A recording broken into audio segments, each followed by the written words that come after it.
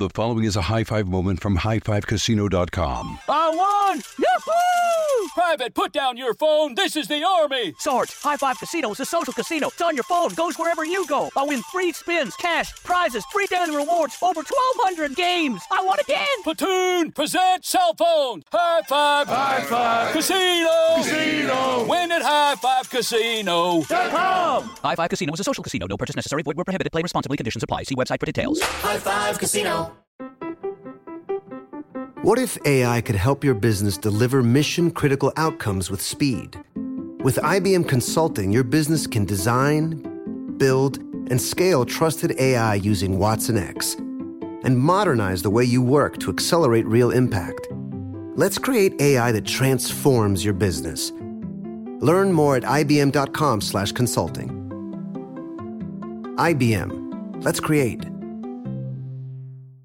What's up, this your boy Lil Duval, and check out my podcast, Conversations with Unc, on the Black Effect Podcast Network. Each and every Tuesday, Conversations with Unc podcast feature casuals and in-depth talk about ebbs and flows of life and the pursuit of happiness. Unlike my work on stage, I tap into a more serious and sensitive side to give life advice and simply offer words of encouragement, yet remind folks to never forget to laugh. Every Tuesday, listen to Conversations with Unc, hosted by Lil Duval on the Black Effect Podcast Network, iHeartRadio app, or wherever you get your podcasts. Presented by AT&T. Connecting changes everything.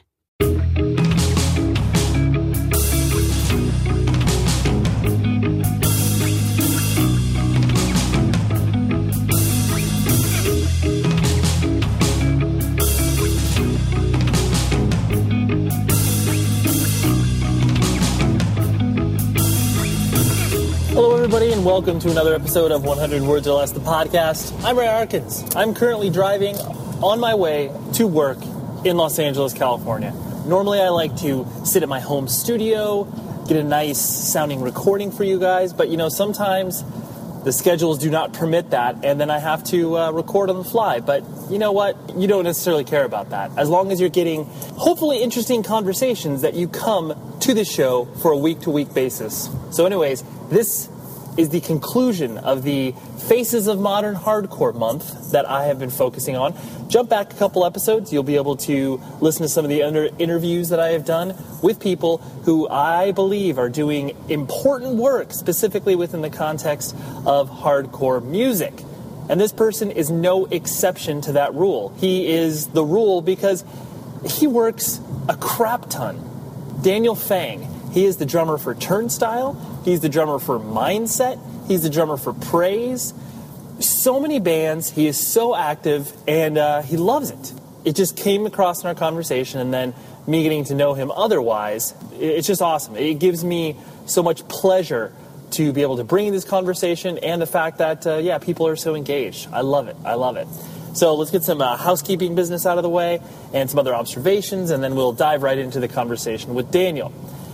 So please email the show, 100wordspodcast@gmail.com, if you have any feedback, if you have any featured guests that you would like to hear me speak to, all that sort of stuff. I welcome it. I love it. And for those of you who have written in and have written some very, very heartfelt and introspective thoughts on the show, I'll get back to you. I promise. There's a few of you who have written who have just, like I said, huge emails. And I promise I want to do them justice, so I'm not just like 2-word responses for like 175. This past weekend, I got to go up to Santa Barbara, California, which is a beautiful coastal town. I have a lot of memories attached to that town for many reasons. One, because I dated a girl that lived up there, so I got to go to a ton of shows up there. It's such a weird city because Santa Barbara is a college town, but then also it is a retirement community. And there's also a crap load of money up there. Like Oprah lives up there. Like, it's just a weird combination of all these things. But I remember going up there, late 90s, early 2000s. And I started to visit her a lot. And, of course, I started to look around for shows, independent music community. And I got plugged into some of the amazing people that ran the Pickle Patch, which, for those of you who are uninitiated, which is probably most of you because this kind of lives on in some people's history books but has been kind of lost to time, The Pickle Patch was an amazing, amazing space. So what it was a lot of different people, but most notably, there's 3 people. Steve Aoki, who is now an internationally famous DJ, which is funny to say that, but and he was a hardcore kid and ran a record label. When I say was, he still identifies with it in some capacity. But anyways, I don't need to talk about the identity of what people feel like they're attached to now. But anyways, so Steve Aoki, and there is my good friend Mike Mowry, who was on the show, I don't know, a couple months ago. I can't remember exactly when. But he lived there, and there was this other guy named Andy, who I have no idea what his last name is, but that's how I got kind of introduced to this community. And the reason I'm mentioning all this is because, I mean, it was a beautiful place. Basically, it was a living room, and they put on shows there. Because clearly, there is no place for many bands to play when they're going from Southern California to Northern California.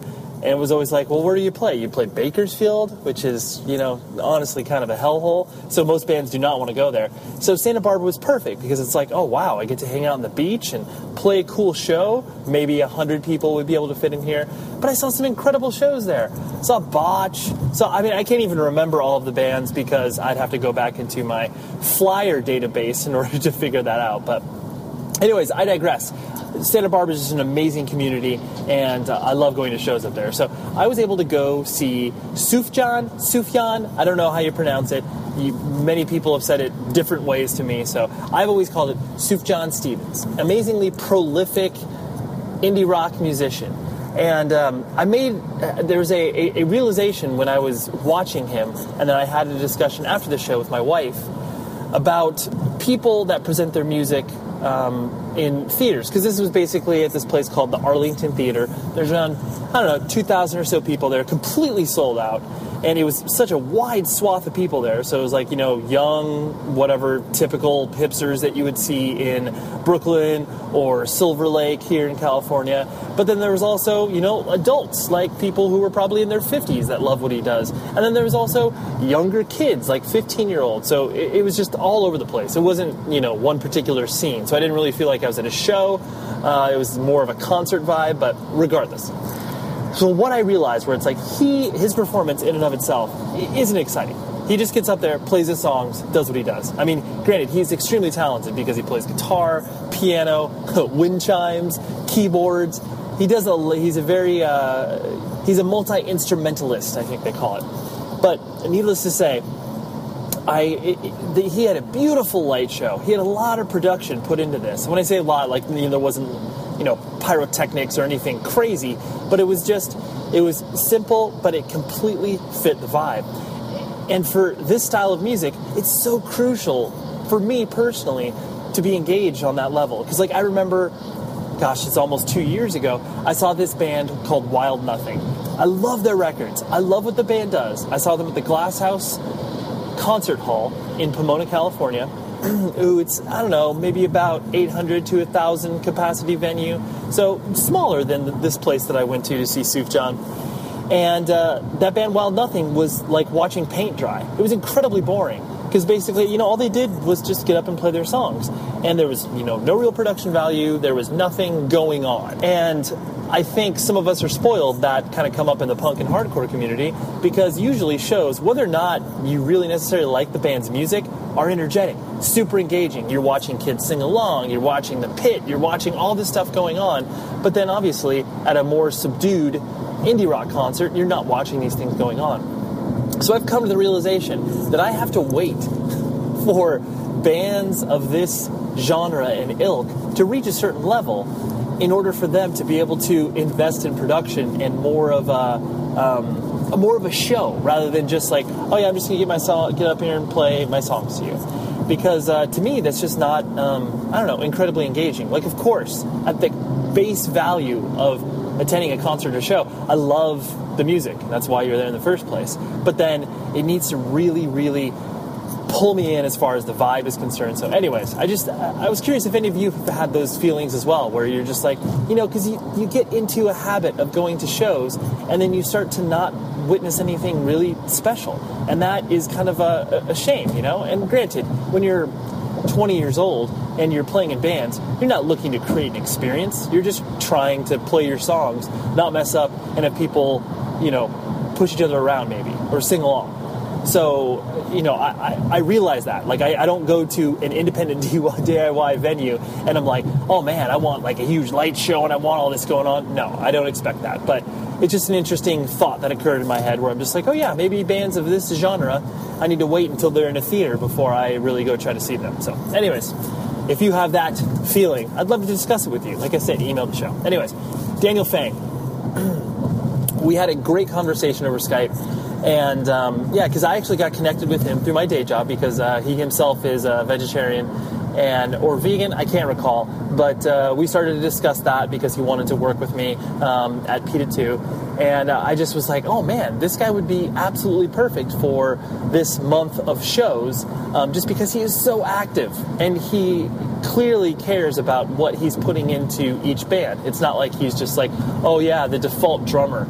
I even asked him that question, and he's like, well, no, I just like to be creative with my music. So anyways, without further ado, I've rambled on too far. Here's my conversation with Daniel, and I will talk to you after the jump. Break out the rage! Get back, just like that! No reason to calm down! Step with the ones who stick around! Make your own... I mean, obviously we met over email, and you were... the thing that struck me about you're a very thoughtful person. Like, because usually, sometimes when people are, writing to one another over email, sometimes it's just kind of like, it's very short and sweet and maybe to the point. But you were very eloquent, and I was like, wow, like this guy seems to have, a good head on his shoulders, so to speak. Oh, I'm glad you think so. Not to malign hardcore in general, but sometimes a lot of people maybe don't place any real importance on, I guess, intelligence or learning or anything like that. Yeah, I know what you mean, for sure. Where does that kind of come from? Like, because obviously that seems like something that you have been interested in from just learning and obviously being educated kind of in general. Where does that kind of come from? I don't know. I guess it's an adopted thing through my family. My mom is a lawyer and an avid reader. Like, she's now retired and got her MFA in creative writing and does fiction, but she's the most avid reader I've ever met, for sure. And she used to read to me as a kid and just encourage reading in all forms a lot. And then on my dad's side, my father he immigrated from China during the Cultural Revolution, where his whole family was kind of persecuted because his father, my grandfather, was a scientist and a professor. He was like an esteemed botanist at this university in China. And of course, like, that whole thinking, educated class were the enemy because, they were the biggest threat to the government. So they fled China, and like ever since then, my whole dad's side of the family has put like this huge importance on education. In which respect, I've probably like disappointed them a lot because like I do music and tour and play shows instead of like getting my PhD or whatever. But yeah, I guess that's it. No, well, that's interesting because you can see you explaining those things. It's like, oh yeah, like that makes sense because obviously there was a cultural importance. Like, so what your heritage is Chinese, and what about your mother's side? White, very, very white. Okay. like multiple generations back in Virginia. So Virginian and Chinese. Got it. Yeah. A Chinese Virginian. Yeah, that's Got it. But it makes sense where you can see the through lines of the importance, like whether or not, like you said, you chose to go down a sort of educational path. It doesn't matter because you're obviously still doing your best to obviously enrich yourself, just not in the traditional path. Yeah, I try. It's crazy in hardcore music. I wouldn't have thought, but I've met so many people who've like not even graduated high school. Like, they've gotten their GED maybe, but some of the most like innovative, intelligent, creative, and eloquent people who've just learned a lot through like, the human experience, for lack of a better term. No, there's definitely something that needs to be said in regards to, I guess the willingness to like learn and be curious, because, you know, it's like, obviously if you go along the traditional path of, all right, you go to high school, you go to college, you maybe go to community college, and then, you know, then you're like, you know, birthed into the world where you've got no real idea of how to like handle yourself. Yeah. But then you, because you're going through the motions, like you're not actually caring about this stuff. As opposed to, you know, if you went to school at a later age and you're like, oh no, I actually want to like be in these classes because of these are the subjects I'm interested in. And therefore you will be more dedicated to that, as opposed to, you know, a 20-year-old kid that's just like, dude, I don't care about this at all. Oh yeah, absolutely. Yeah, for sure. And seeing my peers in college as an undergrad blew me away, because a lot of them were definitely just there because, you know, their parents and society as a whole expected them to be, and I'm assuming their tuition was paid for, and they were just definitely doing the bare minimum and going through the motions and not getting the most out of it. Not saying that I was like the most diligent student getting the most out of it, but I could at least like appreciate my time spent in school, and then the time I would spend touring during the semester and try to make the most of both experiences, for sure. I remember I went to college for 1 year at San Diego State, and it was one of those things where it's like, you know, that school is a notorious party school. And I mean, I myself am straight edge. And so it was one of those things where it's like the people I was associating myself with were, you know, like studies in school was like, you know, 99 out of a list of 100 things that they cared about. But it was one of those things where it was like, I was able to navigate with these people that I was, you know, essentially diametrically opposed to philosophically, but at the same time, we were all kind of in this weird thing together, and we all tried to, you know, I guess pick each other up to where that priority started to, you know, bubble a little bit higher. Not saying on my account, but just like on the fact that you kind of bonded together. But it is such a weird thing where people just view college is just biding their time. I need 4 years to figure out what I need to do. That's kind of like the thing about our generation, I guess. I mean, that's what I've read, and like, you know, when people like to write about a certain generation and like highlight their like observable ills, they're like, yeah, this is a generation that just goes to college because that's another 4 years where they don't have to work, and like they get a break. They get to quote unquote figure out what they want to do and stuff like that. People like you and I probably take the idea of figuring out what you want to do for granted, just because, you know, we get active within a music scene so early in our lives in high school or whatever. And, you know, we start to play shows on the weekends and tour and do all these things that people don't even think is a part of the world. Yeah. And so it's like, you know, on one hand, I'm like, yeah, I understand it takes people longer to figure stuff out. But then it's like, you can start in high school. Like, you can figure stuff out that you care about then. It's just a matter of like applying a principle of like, oh, how can I make money off this thing? Like, I love bike riding. How do I do that? It's like, well, how about you work in a bike shop? It's like, yeah. So, and it's like, sometimes a kid wouldn't even put, you know, 2 and 2 together because they just wouldn't think of it like that, you know? Yeah, for sure. So you yourself, were you born and raised in the Baltimore area, or where did you come up? Oh, no. I was actually born and raised in Prince George's County in Maryland, which is closer to D.C. So, like, give you a relative location. It's like 15 minutes from D.C. and then like 45 minutes to an hour from Baltimore. Okay. It was more of a suburb. I grew up in this town, Laurel, for 4 years, and then moved to Greenbelt pretty much the rest of my my PG County stay. And I went to a bunch of public magnet schools.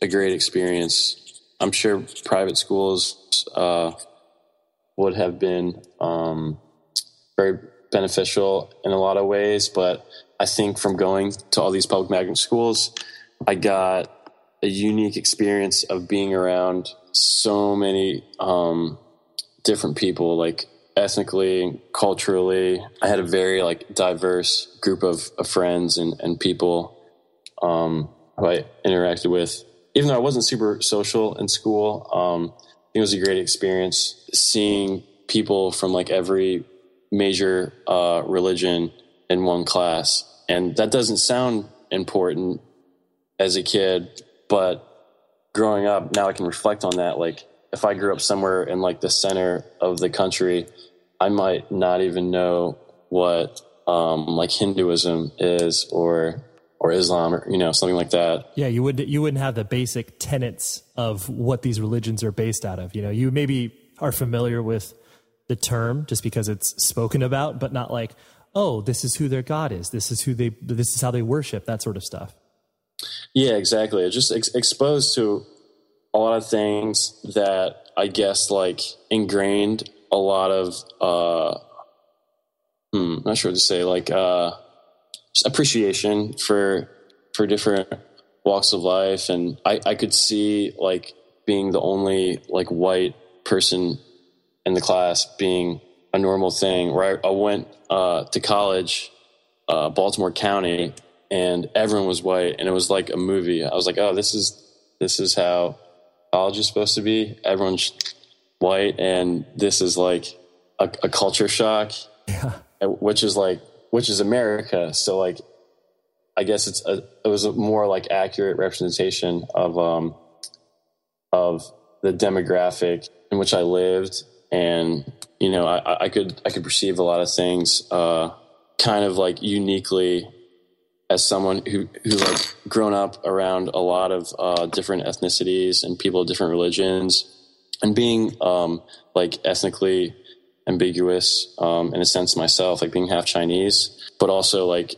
appreciate everything and be very tolerant of, you know, different, politics and religions and ideals. I don't know, maybe seeing things in a more balanced light, as opposed to someone who might have grown up in like a predominantly white or left-wing or right-wing, you know, Republican, Democrat, progressive, conservative, Christian, whatever, you know? Yeah. We only see one side. It's definitely a shock to the system when you get introduced to. It's funny you say that. I was just having a conversation with my wife last night, who's a school teacher, and she, one of her students recently went to Brown University. And this is a guy who, actually, I don't know his racial profile, but I know he's not white, but it's one of those things where, there were so many things that he just wasn't, accustomed to. Like he was going to high school in a predominantly Hispanic area of here in Orange County in Southern California. But it's one of those things where it's like, you know, he's seeing like gender neutral bathrooms and like all these things that exist now in our culture. But it's like, I was thinking about it in terms of like, you know, just think of a kid in, like you were talking about, like in the middle of Nebraska, that's like, you know, been raised a certain way, like you said, you know, whether it's religiously, you know, culturally, politically, and then all of a sudden they see like a gender neutral bathroom and they're like, what is this? Like, it's such it'd be such a shock, you know, where they're like, I don't even know what that is. Like, what does that mean? Yeah, no, exactly. And like I think it's human nature when you're exposed to something that different, no matter what it is, it's just like, it can almost be like revolting in how different it is. Like, how dare they? This is so not what I'm used to. So it's met with like adversity for no reason, you know? Yeah, no, totally. This show is sponsored by BetterHelp. We're sitting here. It's like June, and you're like, where has the time gone? And everybody's like, oh my gosh, I have no idea. I got to like accomplish all these other things. Take a moment. Focus on the things that obviously, for one, matter to you, but for two, look back. Be like, what have I done well? What have I done not so well? And maybe I can, you know, ask some friends and family for some help. But where I have always gone to in regards to figuring out what I can do better, therapy. Therapy is an incredible tool at your arsenal that you can dip into. I've done it for my marriage. I've done it for myself personally. And I'm a huge advocate for what therapy can do for you, because it is a third party that's able to look at what you can do to improve your life and be a person to help you along in your journey. And so I think if you were thinking of starting therapy, give BetterHelp a try. It's entirely online. It's designed to be convenient, flexible, and entirely suited to your schedule. All you do is fill out a brief questionnaire, you get matched with a licensed therapist, and then boom, you're done. It's great. And then if you're not vibing with the therapist, you can switch it at no additional cost.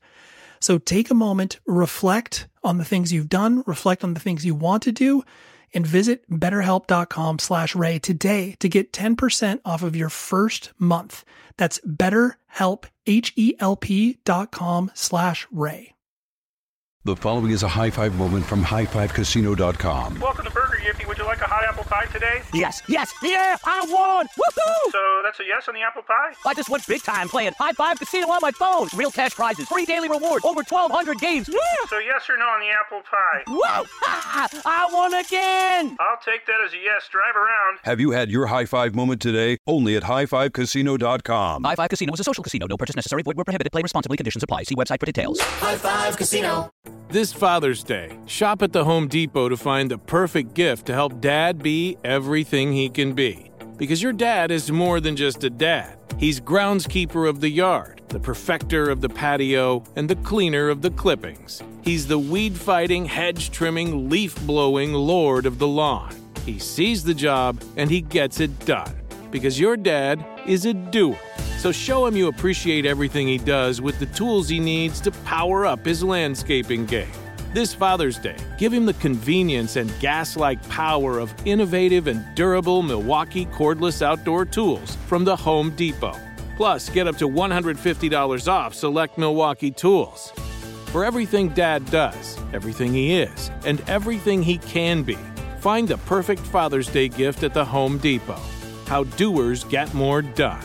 Shop for Father's Day now in stores or online at homedepot.com. And so describe to me, because I'm aware of magnet schools in general, and it's obviously such an important aspect to the Washington, D.C. area, but I know a lot of people don't necessarily, maybe not know the term. So, correct me if I'm wrong anywhere in this sentence, but basically magnet schools are a public school that has a set of standards that are applied to the school and therefore applied to the students in regards to like maintaining a certain grade point average and that sort of stuff, or is it deeper than that, I presume? I certainly don't know the exact policies, how they were when I was in elementary school and middle school and high school and how they are now. But I think, that's sort of the basics of it. Also, they offer some kind of special programs, science and tech program or different extracurriculars and also like special instruction. So maybe like different kinds of teaching for kids who are like ESOL or like have a learning disability or any other special needs. So it kind of caters to a wider variety of kids. So instead of just like kids going to the school nearest them in their district, they're drawn to this magnet school for whatever special needs or special incentives for their unique programs. And so do you have brothers or sisters, or what was your family makeup as you were growing up? I had one older brother, and he was like 4 years ahead of me. So he was always in the next school because we went to like the same elementary, middle, and high school. So my parents already had like experience with those teachers in those schools, and so they approved and endorsed all those schools. And my brother like knew the teachers, some of the kids that were like a few years behind who I could interact with because they were like a couple of years ahead of me. So I like go to high school with a couple of them, and that was cool. So like I showed up to middle school and showed up to high school already knowing a few people, the teachers already knowing my name, which is a good and bad thing. I think the friends part is cool, but then obviously the teachers, like especially, on one side of the coin, your brother may have been awesome and, had perfect grades, and then you were the exact opposite, or vice versa. Or your brother was a troublemaker and they're like, oh, great, we got another one of the Fang kids coming through. Yeah, it was actually kind of a mix of both. Okay. My brother's like super, super intelligent. At that time was also kind of maybe a little bit of a troublemaker in some cases, but yeah. It was a good experience. I enjoyed all my public schooling. Well, yeah, no, it's cool because I think a lot of the stereotypical sort of, punk, hardcore, whatever, independent culture experience is that you are supposed to be, on the outside looking in, and you're that weird person who's just super into music and, not going to school dances and stuff like that. So I always like it when a person, has a positive experience, because usually the tropes of the story is like, oh man, I got picked on in high school or whatever. It's like, well, not everybody's like that. Well, in retrospect, I enjoyed it and I appreciated it, but no, I was definitely that guy.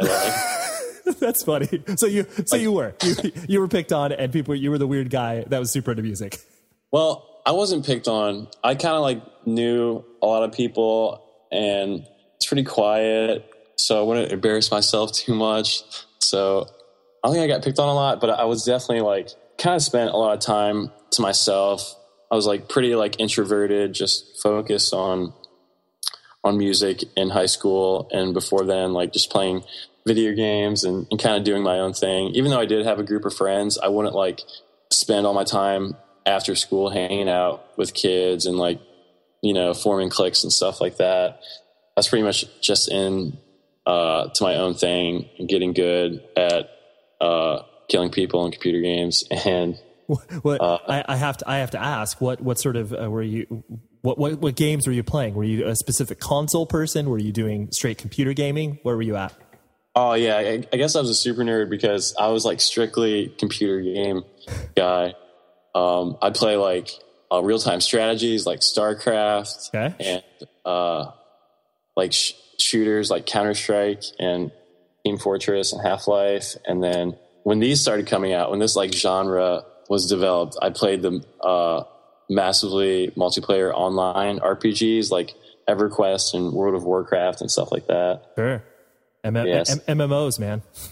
Yeah, the most deadly of them all, for sure. The most addictive. I know. I'm in certain respects, I'm thankful that I'm 35 now, so I'm older than you. So I'm glad that stuff wasn't as prevalent as when I was playing video games, because I don't know what path I would have headed down. Because at this point, I can't. I have a child, I have a wife, whatever, real life responsibilities. But so the video games I play are very much I hop in and out, because otherwise it's 16 hours passed, and where'd that day go? Yeah, it's a black hole. It's a dark path. It totally is. But you mentioning that you were, kind of reserved and introverted. Not even knowing you, but just having the conversation with you right now, you definitely strike me as a person who wasn't hey, I need to be the center of attention. Especially one could argue that obviously drummers, no one pays attention to drummers in general. Because no one, people obviously, I'm making an overgeneralization, but, there's definitely that level of comfort where drummers can, kind of describe their feeling of oh yeah, I'm blocked by a bunch of drums. You can hardly even see my face, I don't know if you ever made that correlation of just oh yeah, this is a level of comfort that I like playing drums because of, I'm technically shielded from people. Oh yeah, if I mess up, it's nice to be in the back where I feel less vulnerable, for sure. Totally. So when did independent music start to kind of infiltrate your life? Was that something that your older brother was into, and he kind of, you through osmosis, you kind of gained that knowledge, or was that something you were finding out all on your own? Oh no, absolutely. It was through my brother. I guess I first started getting into the punk rock and alternative stuff when I was pretty young. In elementary school, I think around 10 or 11, I'd start hearing a bunch of the stuff he was playing, like Rage Against the Machine and Minor Threat and Madball and Sick of It All, stuff like that he would download through LimeWire and Kazaa and Napster and stuff like that. So I would have a lot of, I got a good variety of classic hardcore stuff, punk rock stuff, like Rancid, and more contemporary stuff. I heard H2O and hardcore bands from around the DC area. And that just started growing. When I was in middle school, I started to get into it more myself, instead of just hearing it through my brother. And I would start checking out bands and downloading stuff on the internet and really getting into straight edge. That was just such an alluring thing at that time. And a lot of the bands I listened to, straight edge bands. And then it wasn't until high school that I started actually like really playing music actively and starting bands and really, really getting deep into the punk hardcore thing. Mm-hmm. Did you immediately gravitate towards drums, or were you also like fiddling around with the guitar as well, trying to figure that out? In middle school, I guess I played bass. I did like a talent show kind of thing where I literally just played an open E. I don't know what song just requires me hitting an open E. I was probably just playing it wrong and out of key. But I remember doing that and not having any further like knowledge or proficiency with a bass guitar. So I'm going to just kind of count drums as being my first instrument. Sure. You quickly realize like, wait a minute, I don't think I'm cut out for this. Yeah, definitely not. I don't even know if the bass was on. I remember standing up there having a bass strapped to my body, and that's about it. That's so funny. I definitely remember, I love that logic. I like to call it kid logic, where it's like, I remember I was attracted to drums as well, partially just because I was like, well, playing video games, I got hand-eye coordination. I don't necessarily need to know notes, so like I could just kind of dive in and hit stuff. And so, yeah, exactly. And that's what I tried to do. And I mean, I failed miserably at it, but yeah, it's definitely that sort of kid logic where it's like, oh yeah, like, bass guitar, like there's only 4 strings. I could probably figure that out. More simple for sure. Totally. And so then as you started to kind of, dive in head first, like what was the, were you the one that was kind of always instigating like starting bands? I mean, obviously being a drummer, and I mean, obviously looking at the volume of output that you currently are involved in, being in like 170,000 bands. Was it one of those things that was like kind of by default, everyone started to look towards you, where it's just like, oh dude, Daniel plays drums, like, and he's pretty solid, like let's get him to play in a band? Or were you the one kind of seeking people out initially? So I guess in middle school, I had a small group of friends who were like vaguely interested in music and wanting to do something with acoustic instruments.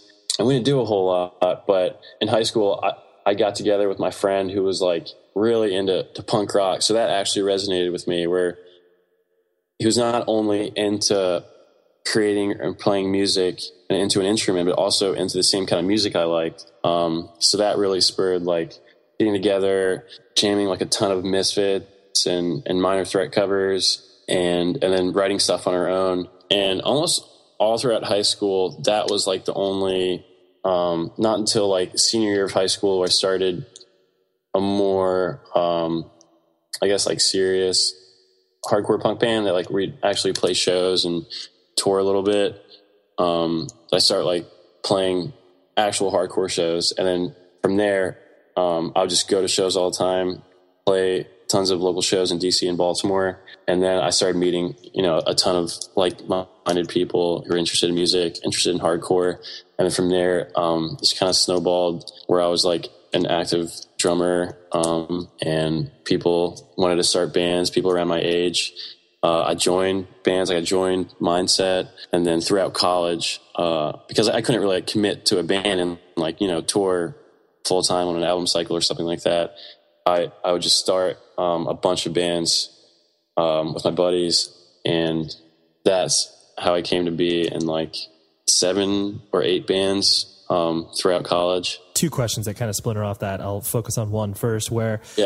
So once you're, well, actually 3 questions. First of all, what was the, considering the names of people's first bands, I always find to be very entertaining and telling. What was the name of that sort of first project that you were putting together? The acoustic thing that you were trying to do in middle school. What did you guys have a name? Or were you trying to, and who were you trying to mimic? Well, that first thing, which I played bass for ?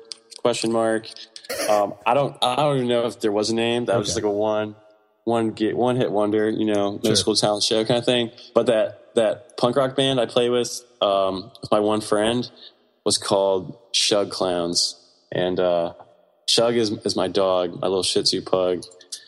So they were all just songs about my dog Shug. Perfect. It's absolutely appropriate. I'm sure he or she was in the room, and you were just like, "Oh yeah, how about we call this Shug?" Yeah. He's probably pretty happy with the name. He's a high self-esteem. I can imagine. Yeah.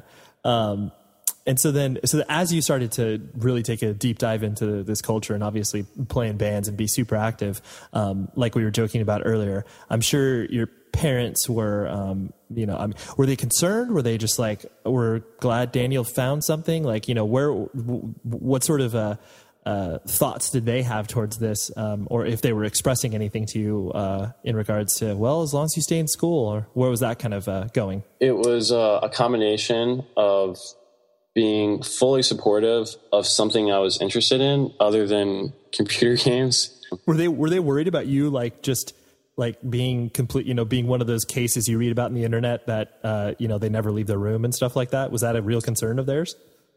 Probably. I mean, I was a kid, so it's like somewhat natural, but also during like the advent of the MMO genre, there were like articles of people, like whole families playing and their dogs starving to death because they're just so preoccupied with the game that they neglect real life. Right.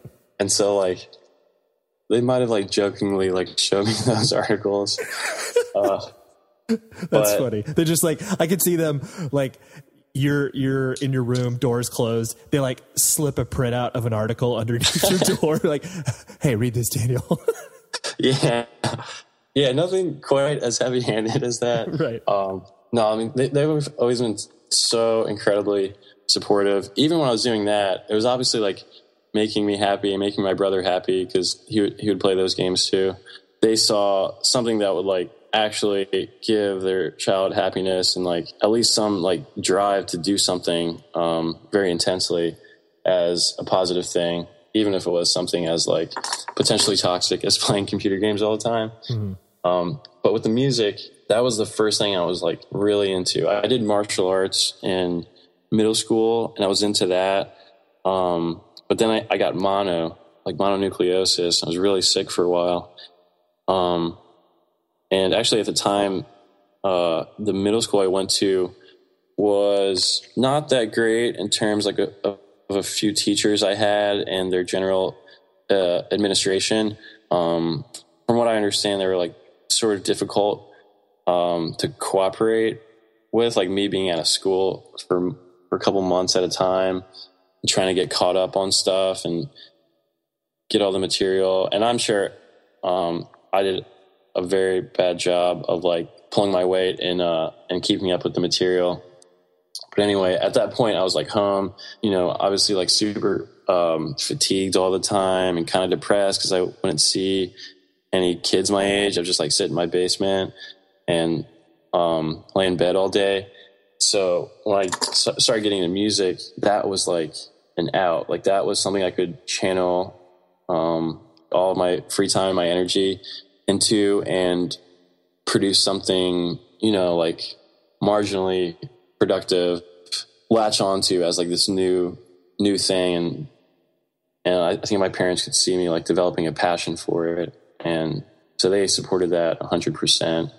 And they like bought me my first, like crappy little drum set, let me play in the basement, which is kind of unbelievable because I only recently found out how loud drums are, and I don't know how my parents put up with me playing acoustic drums in the basement like all day. Like I just didn't understand that they were that loud coming from the basement where you could hear it anywhere in the house. I have to thank them a lot for that. Totally. Any parent that lets like their sons or daughters perform in any capacity when it comes to music, and most particularly drums, that's when you're just like, dude, hats off to you. It's like I was the same. Like the bands that I played in, we practiced at our drummer's house, and it was always one of those things where I'm just like, I want to go back now and just be like, I'm so sorry. I'm so sorry that we took up like 4 hours of your Sunday, like making horrific hardcore music. I apologize. But it's like, but that, some parents are just like, well, like you said, they were obviously supportive over you. So they're just like, all right, well, this is fine. Like this is the new normal. We're going to hear Daniel tripping around on drums downstairs.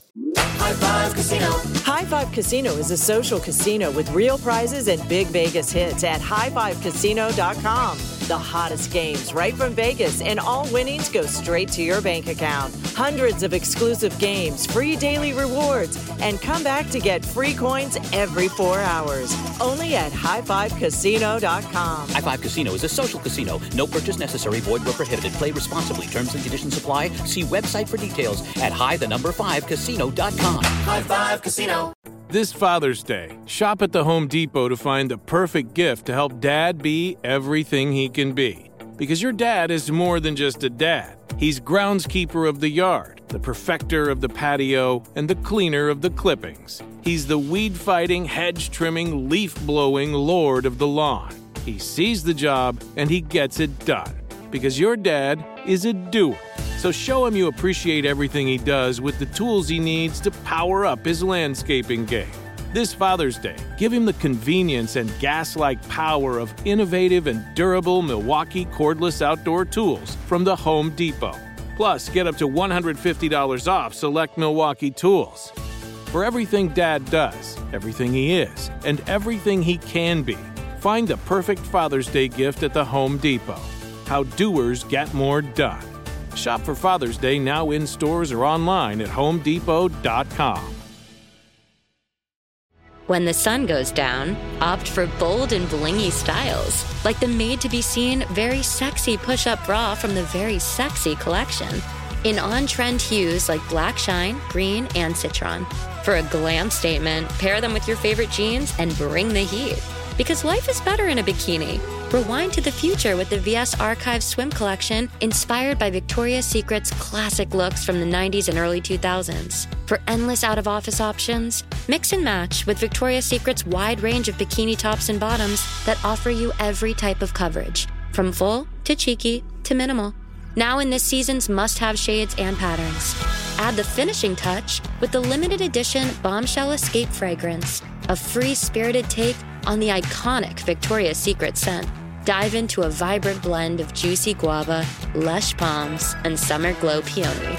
Shop now at your closest Victoria's Secret store or online at victoriassecret.com. And so it sounds like, too, that you were, I guess, very pragmatic in the sense that, you weren't dropping out of school to be, kind of have this sort of like pie in the sky mentality of like, I'm going to make it as a drummer or whatever. So you were, whether or not you were particularly engaged in school, you were still kind of going through it, knowing that that was valuable in some capacity? Or were you kind of being torn between two worlds where you're just like, I wish I could just drop out of school and like tour all the time? Where was your head at? So when I did start like playing a bunch of shows, like weekends, and then eventually like 1 and 2 week tours, in late high school and very early college, I was thinking, wow, this is really cool, really exciting. But I also appreciated school enough to not want to abandon it. At the time, I definitely disliked a lot of my classes because I wasn't sure exactly what I wanted to study, especially in college where you have to pick a major and pick your own courses and all that. I wasn't like thrilled about what was going on in school life, but I still generally appreciated the experience and appreciated that I got to go to school when, so many kids don't have that opportunity to go to college. I never had like a burning desire to drop out and just like follow this other dream, because I was truly appreciative of both opportunities, being able to play on the weekends and even take time off from school to tour, and also get a higher education. So actually, I think it was my freshman year, maybe my sophomore year, this band from Baltimore that I really, really liked at the time, something happened with their drummer and they needed a new one, and they asked me to join, and they were like going on like sort of a world tour immediately. So I was faced with the option of basically dropping out of school, or like, taking an indefinite amount of time off and touring with this band that I loved. And I brought it up to my parents, and they were like, wait, so you're going to tour like Europe and go to Australia and stuff like that? I was like, yeah, I'd have to not go to school for that. And they're like, yeah, that sounds great. You should do that. I would do that.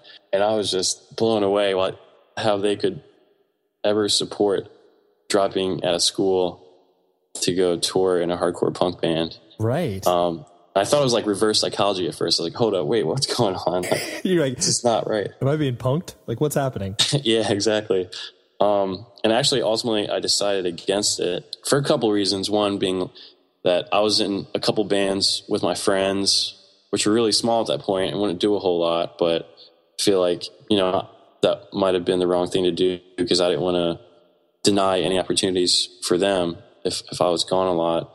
And then also, I just didn't feel good dropping out of school. Like, not like a guilt thing, but I truly did value the opportunity I had going to school, especially at a school I liked. Yeah, I don't know if that... No. That definitely answers, it doesn't answer the question.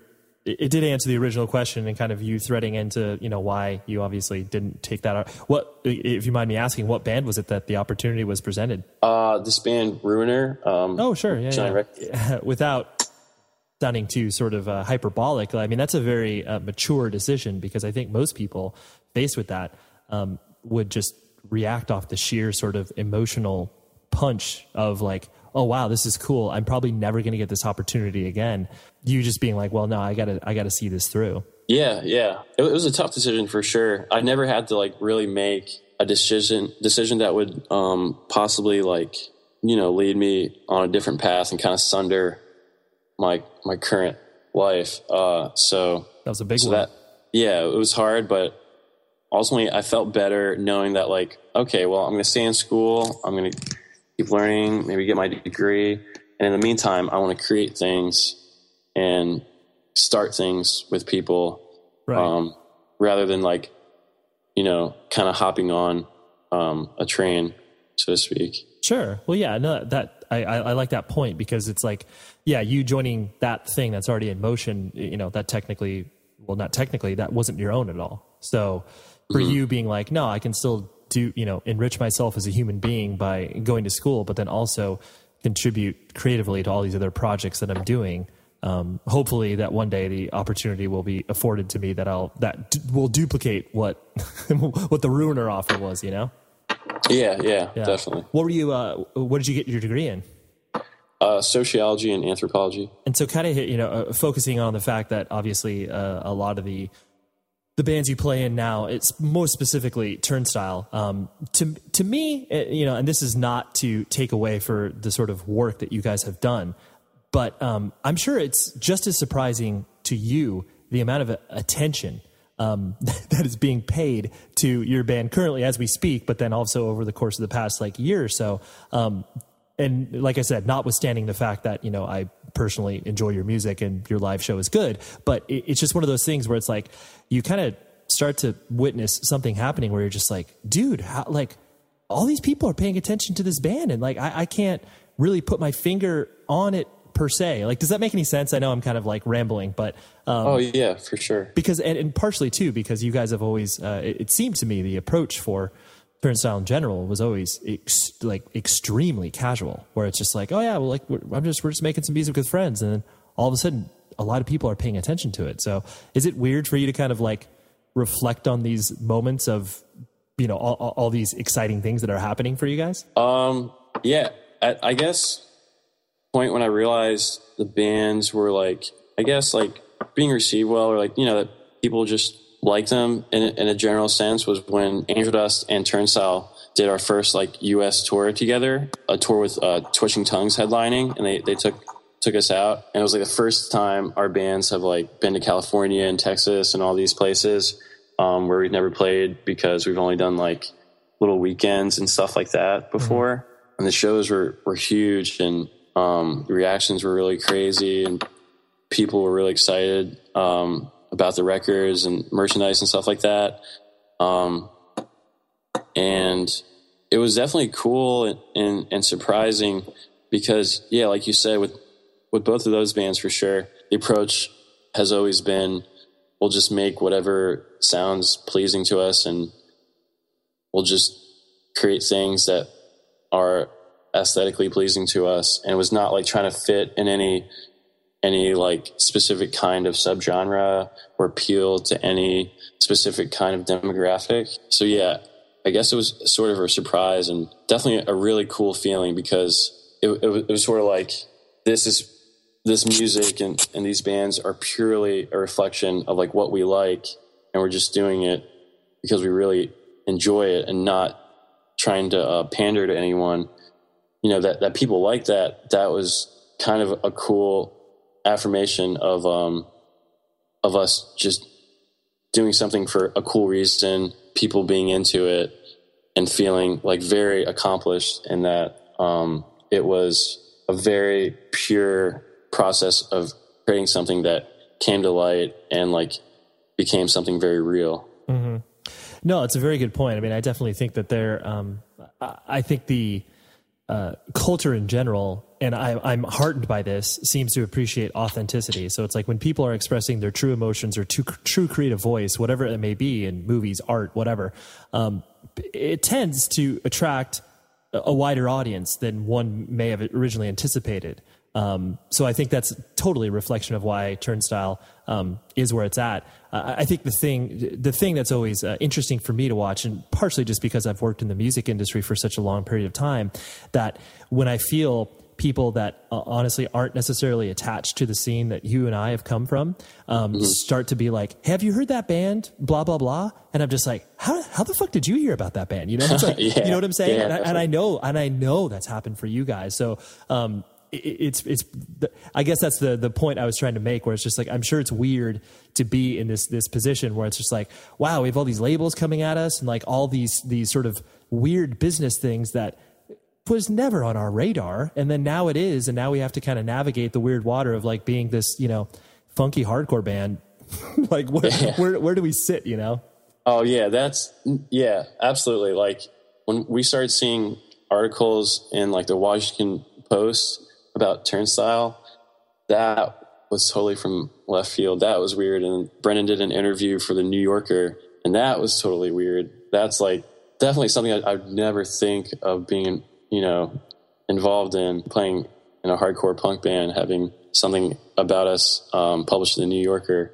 And yeah, like tweeting about us and like different bands on the internet saying they like us, like, yeah, like what's rock bands and stuff like that. Give me an example of the one, like, you know, maybe one or two anecdotal things that you personally remember where you were just like, what? Like that's wild, you know?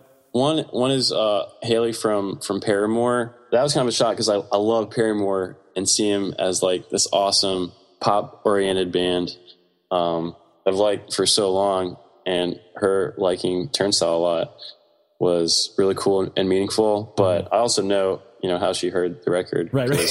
Yeah. She's attached to someone who may or may not be familiar with the hardcore scene.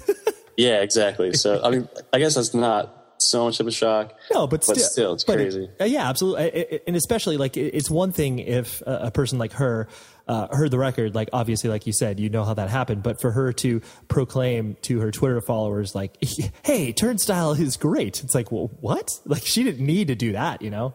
So kind of, you know, splitting off that, it still seems like obviously the attitude you approach like basically all your bands with is very much like we'll be active when we're needed, if that makes sense. Like, you know, because you obviously see a lot of bands go through the struggle of, you know, being out for 300 days out of the year, and then, you know, 2 years into it they're super burnt out because of the grind that it is touring. So I presume like a lot of the approaches of the bands that you're in are very intentional in regards to like the level of activity. And like, do you like that sort of, I guess, like the fact that you can be in so many bands is indicative of the fact that you're not like every single one of them isn't a full-time touring thing. So like, I'm sure you appreciate that, and that's intentionally set up as such. Yeah, to an extent. Some limits on touring and stuff like that are also just circumstantial because like in Mindset, everyone has like a career.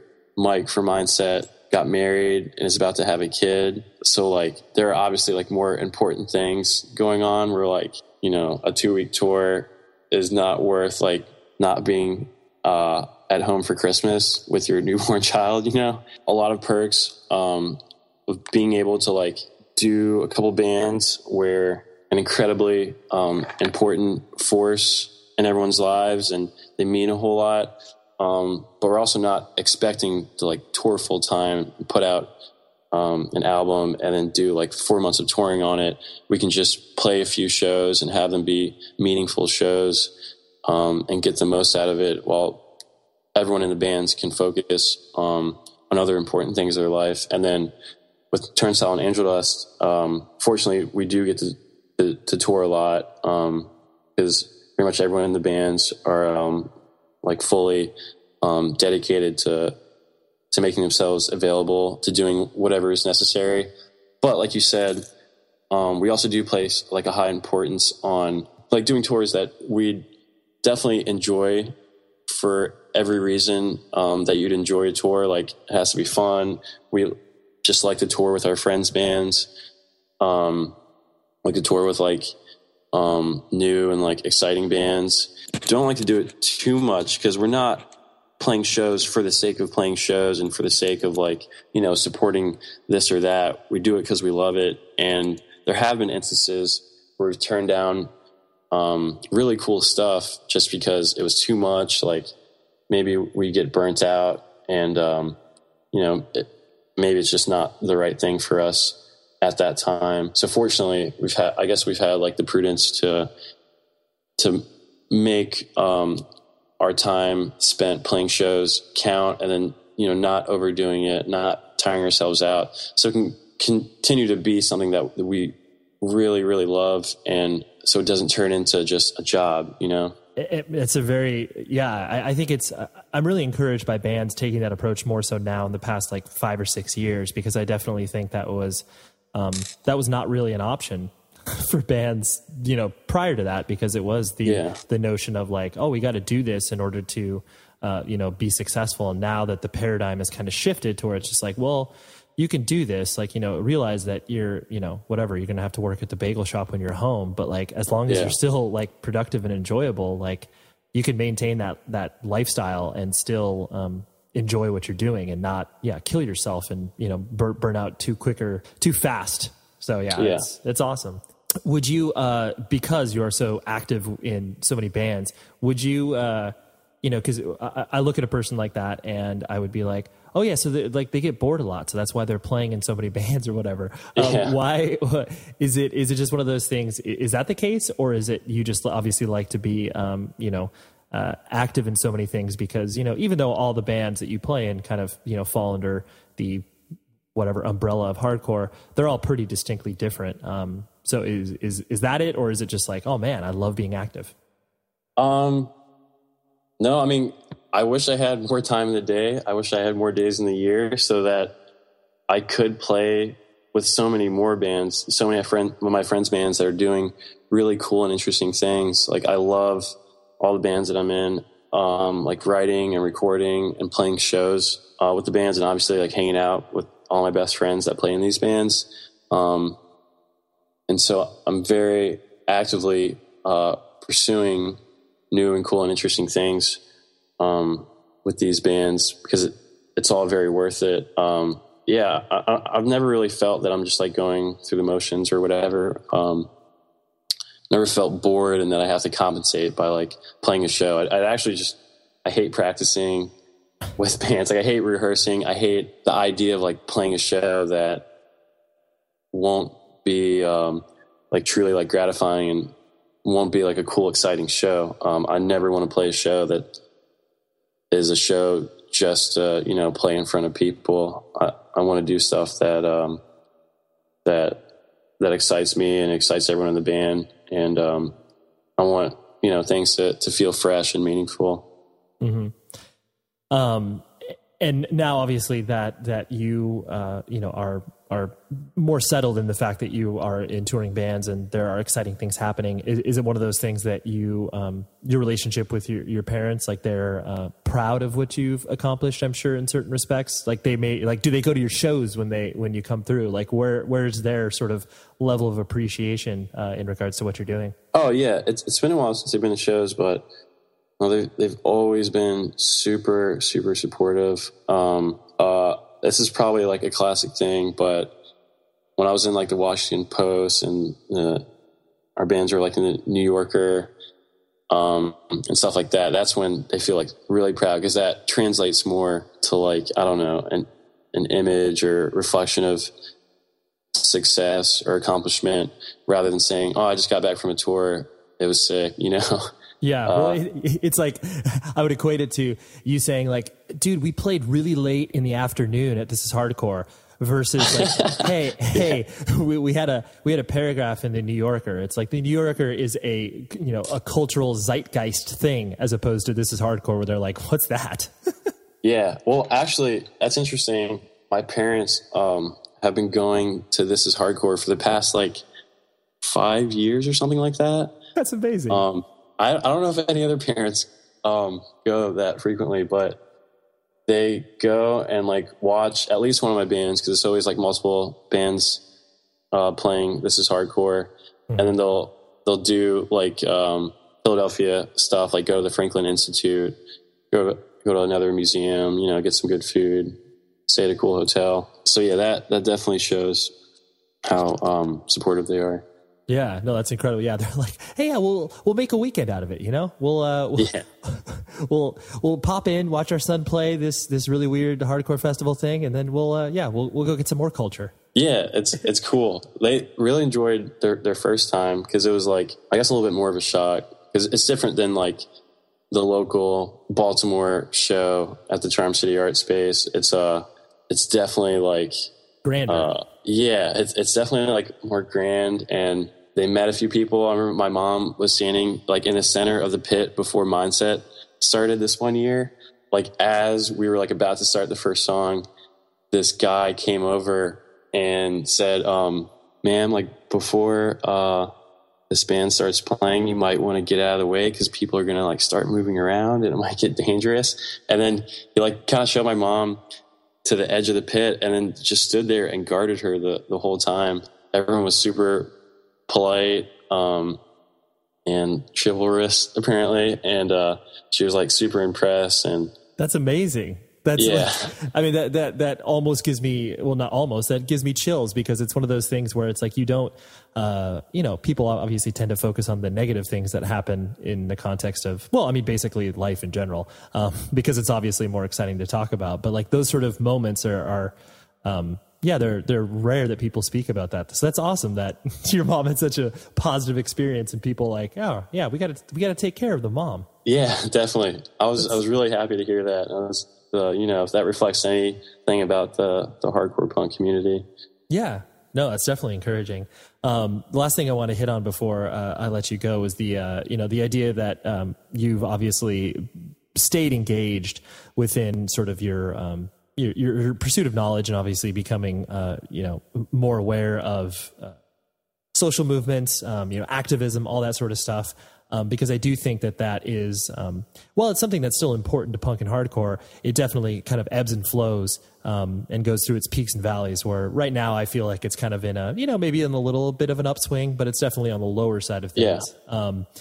So I guess what makes that important to you, where it's like, okay, this style of music that I'm playing needs to have these threads of, change or political messages, or, talking about vegetarianism, straight edge, whatever it is. What kind of keeps you wanting to sort of push that agenda? The same things that got me interested in music, and that have kept me interested, just that inherently hardcore and punk is a very passionate thing, and it always should be.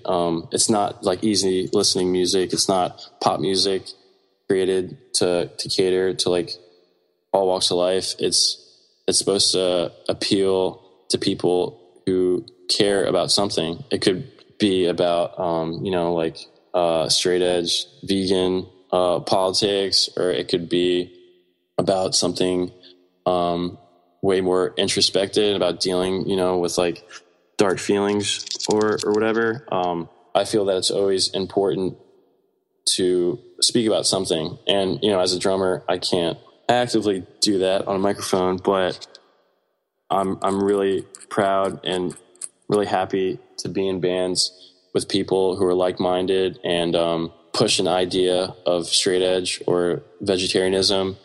We'll push an idea of the fact that hardcore punk shows tend to be more male centric, and that it's almost appalling how little females have the chance to be involved. Like I remember just a few years ago, it was more of a thing where girls wouldn't be up front at shows, like singing along, getting in the mosh pit, because maybe they'd be embarrassed because people joke about that stuff and say, you know, girls aren't supposed to be stage diving and mosh pitting. And now it's encouraged a lot, just so people can actually feel equal at this like radically progressive environment of a hardcore show, where you should never be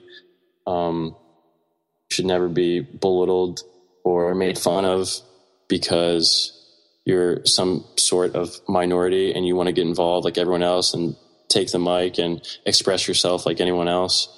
I'm really happy that in the past few years at a lot of shows, girls will come up and take the mic and sing a part and do a front flip off stage and kick someone in the face, because that's what everyone's entitled to do at a hardcore show.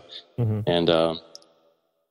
And so hopefully these things make a change and continue to make changes and just push ideas of what this hardcore punk idea is supposed to represent, which is, you know, independent thought and embracing new and interesting ideas and practices and putting it all in one expressive, cathartic package of hardcore music and a hardcore show.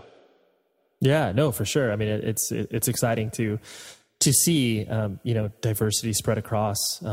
You know, the longer you get involved, the more you realize how much has changed. You know, it's like each year that passes, it gets, you know, quote unquote whatever that it may be for some people, it gets progressively better and better. And it's just, it's exciting that ball continues to roll. Because I think, again, people tend to focus on the negatives and it's like, well, why hasn't this changed yet? And it's just like, dude, like every social movement, no matter what it is, takes a long time for people to adapt to. It's like, you know, look at civil rights, you know, gay rights, like every animal rights, like every single thing. It's like, it's better than it was 10 years ago. And like, not to say that it should be a cop out where you shouldn't keep trying, but you just need to keep it in perspective. Because I mean, everybody wants stuff to change immediately. And it's like, well, that's almost next to impossible. Absolutely. There's no reason to be, pessimistic or even cynical about the progression of hardcore, or, you know, a lot of social movements that can be observed in American society and abroad, because there has been enormous change in a lot of areas for sure. Yeah, definitely. Well, Daniel, I really appreciate you hanging out and chatting it up with me on this fine afternoon, and hopefully you didn't take offense to any of my questions. Absolutely not. Thank you for having me. Yeah, no problem. Of course, dude. There you go. There's my discussion with Daniel. I'm almost at work now, guys. Isn't that great? Love the commuting life. Fortunately, I only have to do that like one day a week, and that's why I can bring you these shows with such regularity. So anyways, the producer, as always, for this show is Tom Richfield. And you know what? I just realized I don't know his middle name. I was about to say his full name, but then I'm like, I don't know his middle name. So I'm going to say Tom Michael Richfield. And if I guessed that correctly, then, wow, I guess I'm clairvoyant. But anyways, email the show, 100wordspodcast@gmail.com. Please review the show. I know I haven't been bugging you about this, and it's my fault. But if you listen to the show on a semi-regular basis, please review it, because I need some validation there. I haven't got a review in a while, and I would like that. And those reviews help the show get ranked. It just helps out the show. Until next week, which I've got some more great shows for you. Even though this theme month has ended, there will be no shortage of quality drop-off in a conversation. So, anyways, until next week, please be safe, everybody.